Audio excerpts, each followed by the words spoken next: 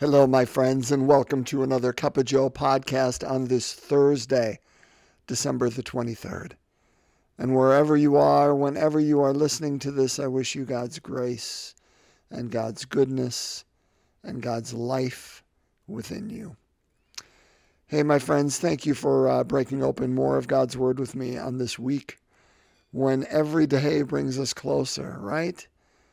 Every day we unwrap the story as one unwraps a present, just little by little by little, until one sees that gift inside. And today we unwrap it a little bit more. So again, a recap. Monday, Archangel Gabriel, right? The Annunciation with Mary. Tuesday, Mary, having heard the news, immediately goes off and is with her cousin Elizabeth to share in her excitement and to assist her in her pregnancy. And then yesterday, Mary with her marvelous and revolutionary and unbelievably humble Magnificat. My soul proclaims the greatness of the Lord. My spirit rejoices in God, my Savior. So today, brothers and sisters, we look back now and we turn from Jesus and Mary.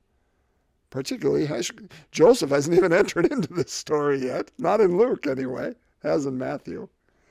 But now we turn back to the story that we didn't get at the beginning of Luke's, but we're going to pick it up midway through. And what story is that? It's the story of Zechariah and Elizabeth and their pregnancy. So let's break open God's Word together. Luke chapter 1. Verses 57 to 66. A reading from the Holy Gospel according to Luke. When the time arrived for Elizabeth to have her child, she gave birth to a son. Her neighbors and relatives heard that the Lord had shown his great mercy toward her, and they rejoiced with her. When they came on the 8th day to circumcise the child, they were going to call him Zechariah after his father. But his mother said in reply, "No, he will be called John." But they answered her, "There is no one among your relatives who has this name." So they made signs, asking his father what he wished him to be called. He asked for a tablet and wrote, "John is his name." And all were amazed. Immediately his mouth was opened, his tongue freed, and he spoke, blessing God. Then fear came upon all their neighbors, and all these matters were discussed throughout the hill country of Judea.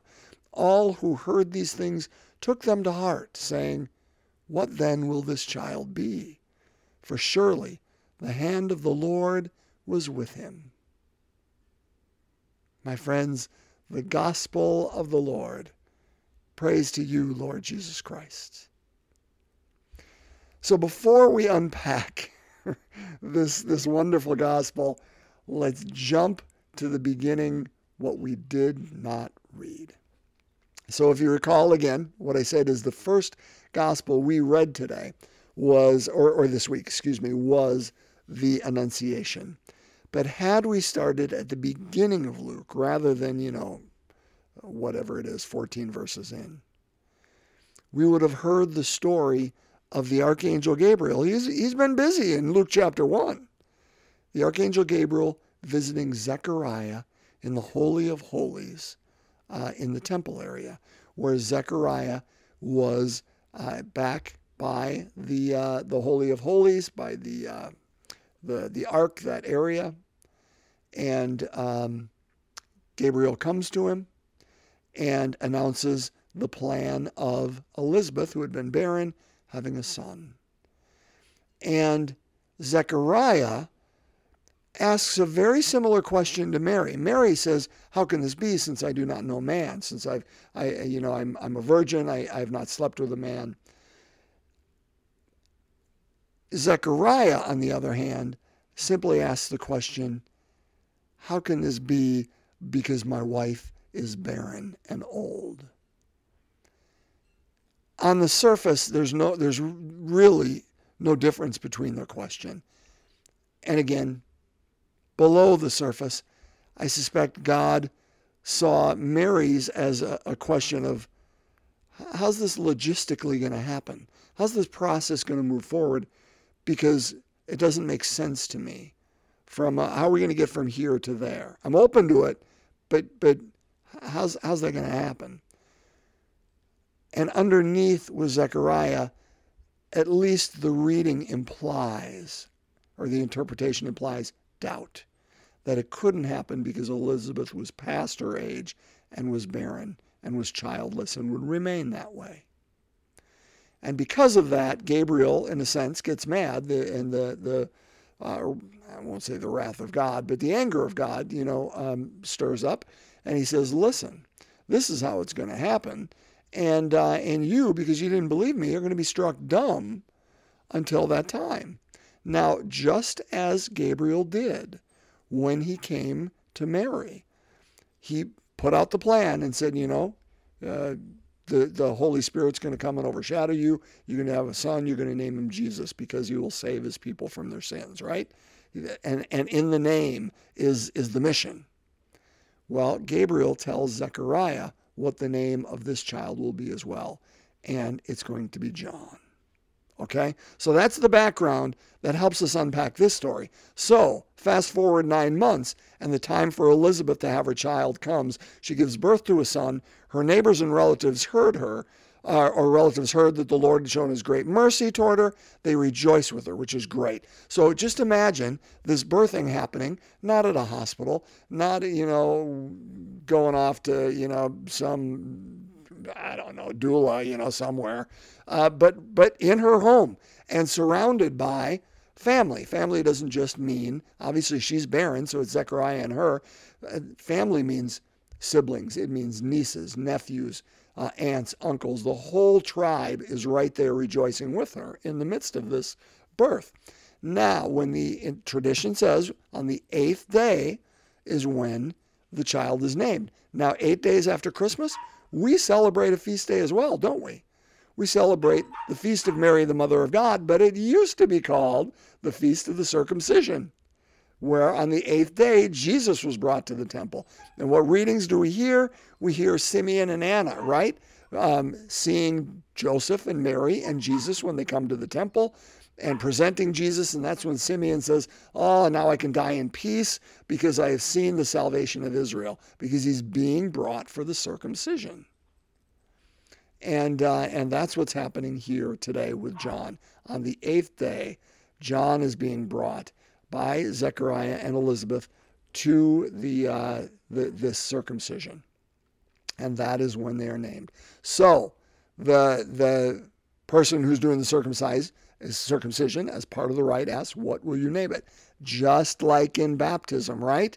The first thing we do is say, what will you name your child when we're at the back? Because naming claims responsibility. Naming claims we are going to claim this person for Christ, and we have to claim them. We have to name them. And that's just like in the circumcision ritual, that they name him right out the chute. That's the first thing that happens. His name will be John. But they, now this is the family, remember? Because this is not done individually. This is done in the midst of community. The family says, that doesn't make a lot of sense to us, because there's none of your relatives who have this name, because we're going to name him after Zechariah. That's what it says. When they came on the 8th day to circumcise the child, they were going to, like Aunt Becky over here says, well, we're just going to name him after Zechariah. And then, Uncle Louie over here says, that sounds like a dang good idea. It doesn't matter what Elizabeth wants or Zechariah, because Becky and Louie have figured this out already. They're going to name him Zechariah after his father, but his mother said in reply, no, his name will be John, because that's what Gabriel said his name was going to be. And Zechariah conveyed that, of course, to his wife. Well, they get in a tizzy about it, so they ask for signs, ask for fathers, say, Zechariah, what's going down? He asks for a tablet, writes, John is his name.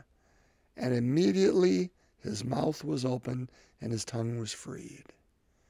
It wasn't until all of these things, not just the birth, that doubt, went away, or that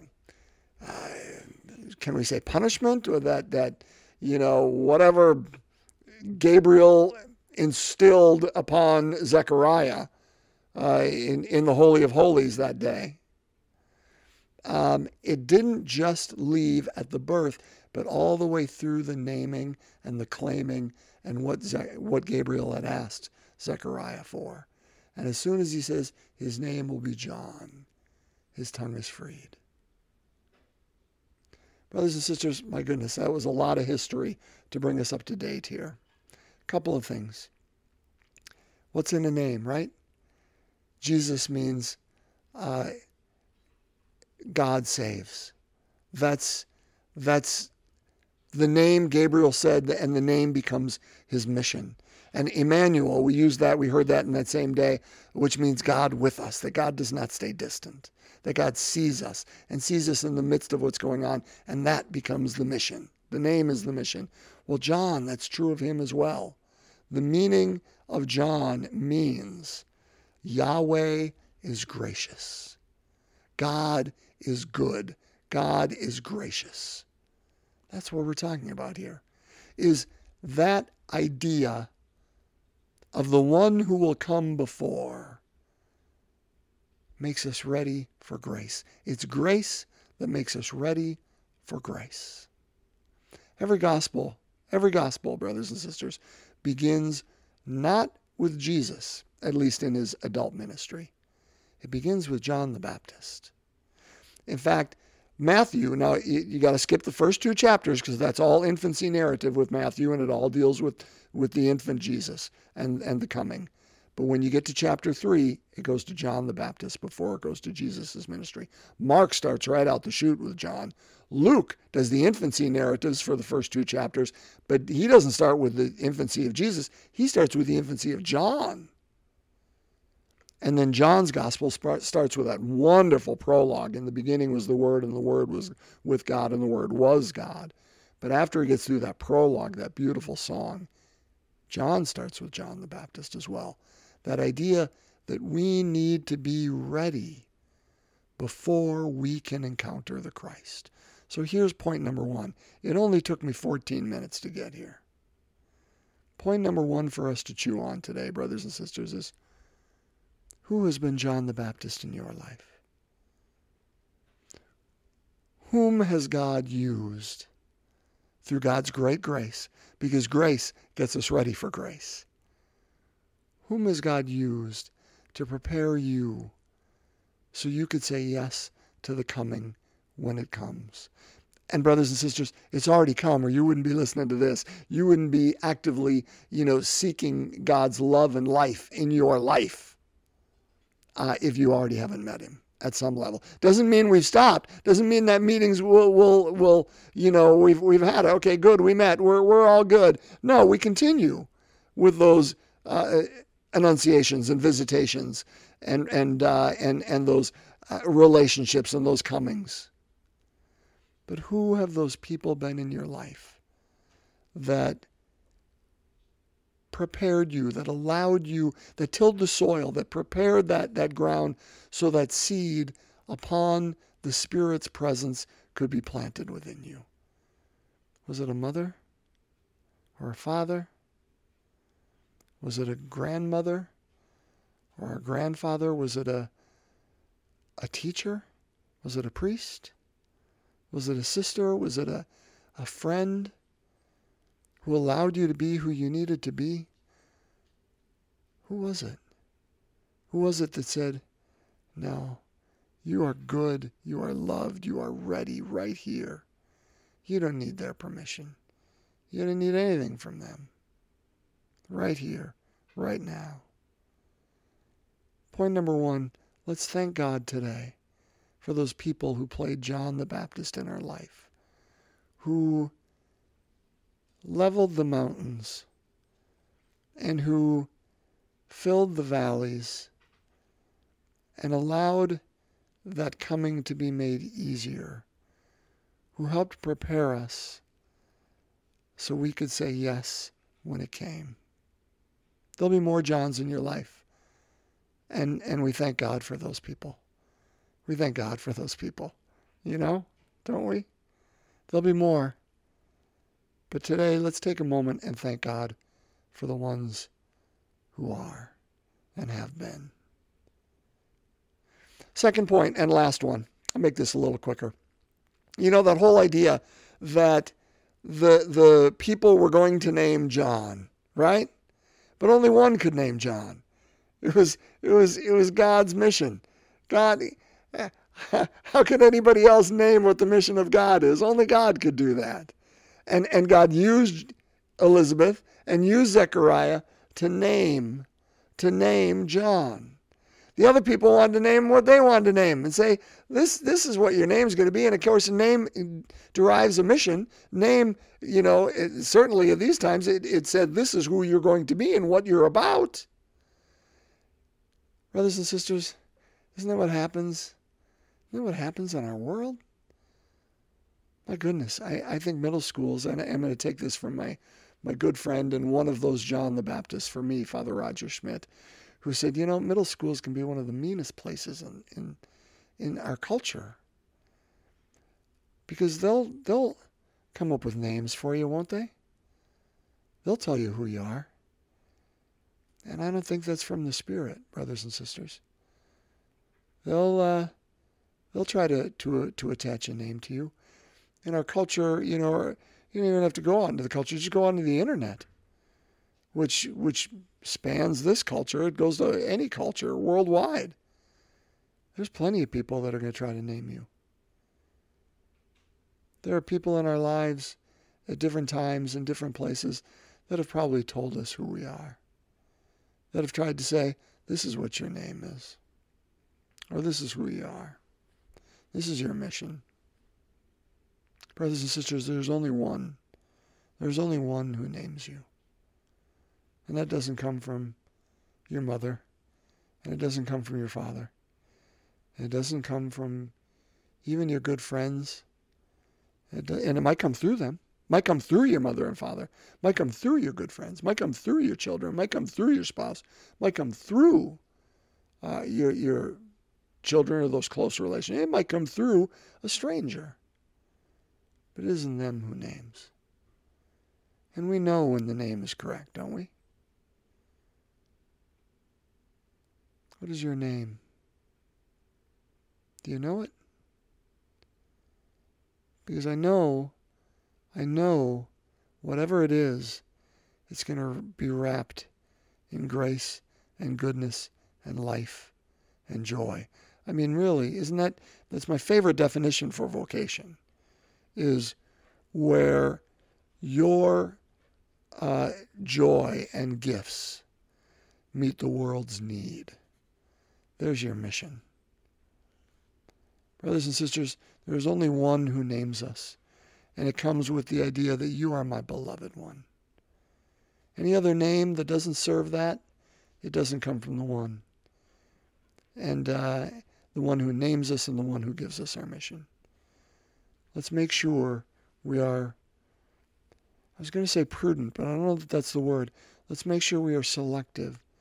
Let's make sure we are wise in the voice we listen to and the ones that help us to determine what that name is and what that mission will entail.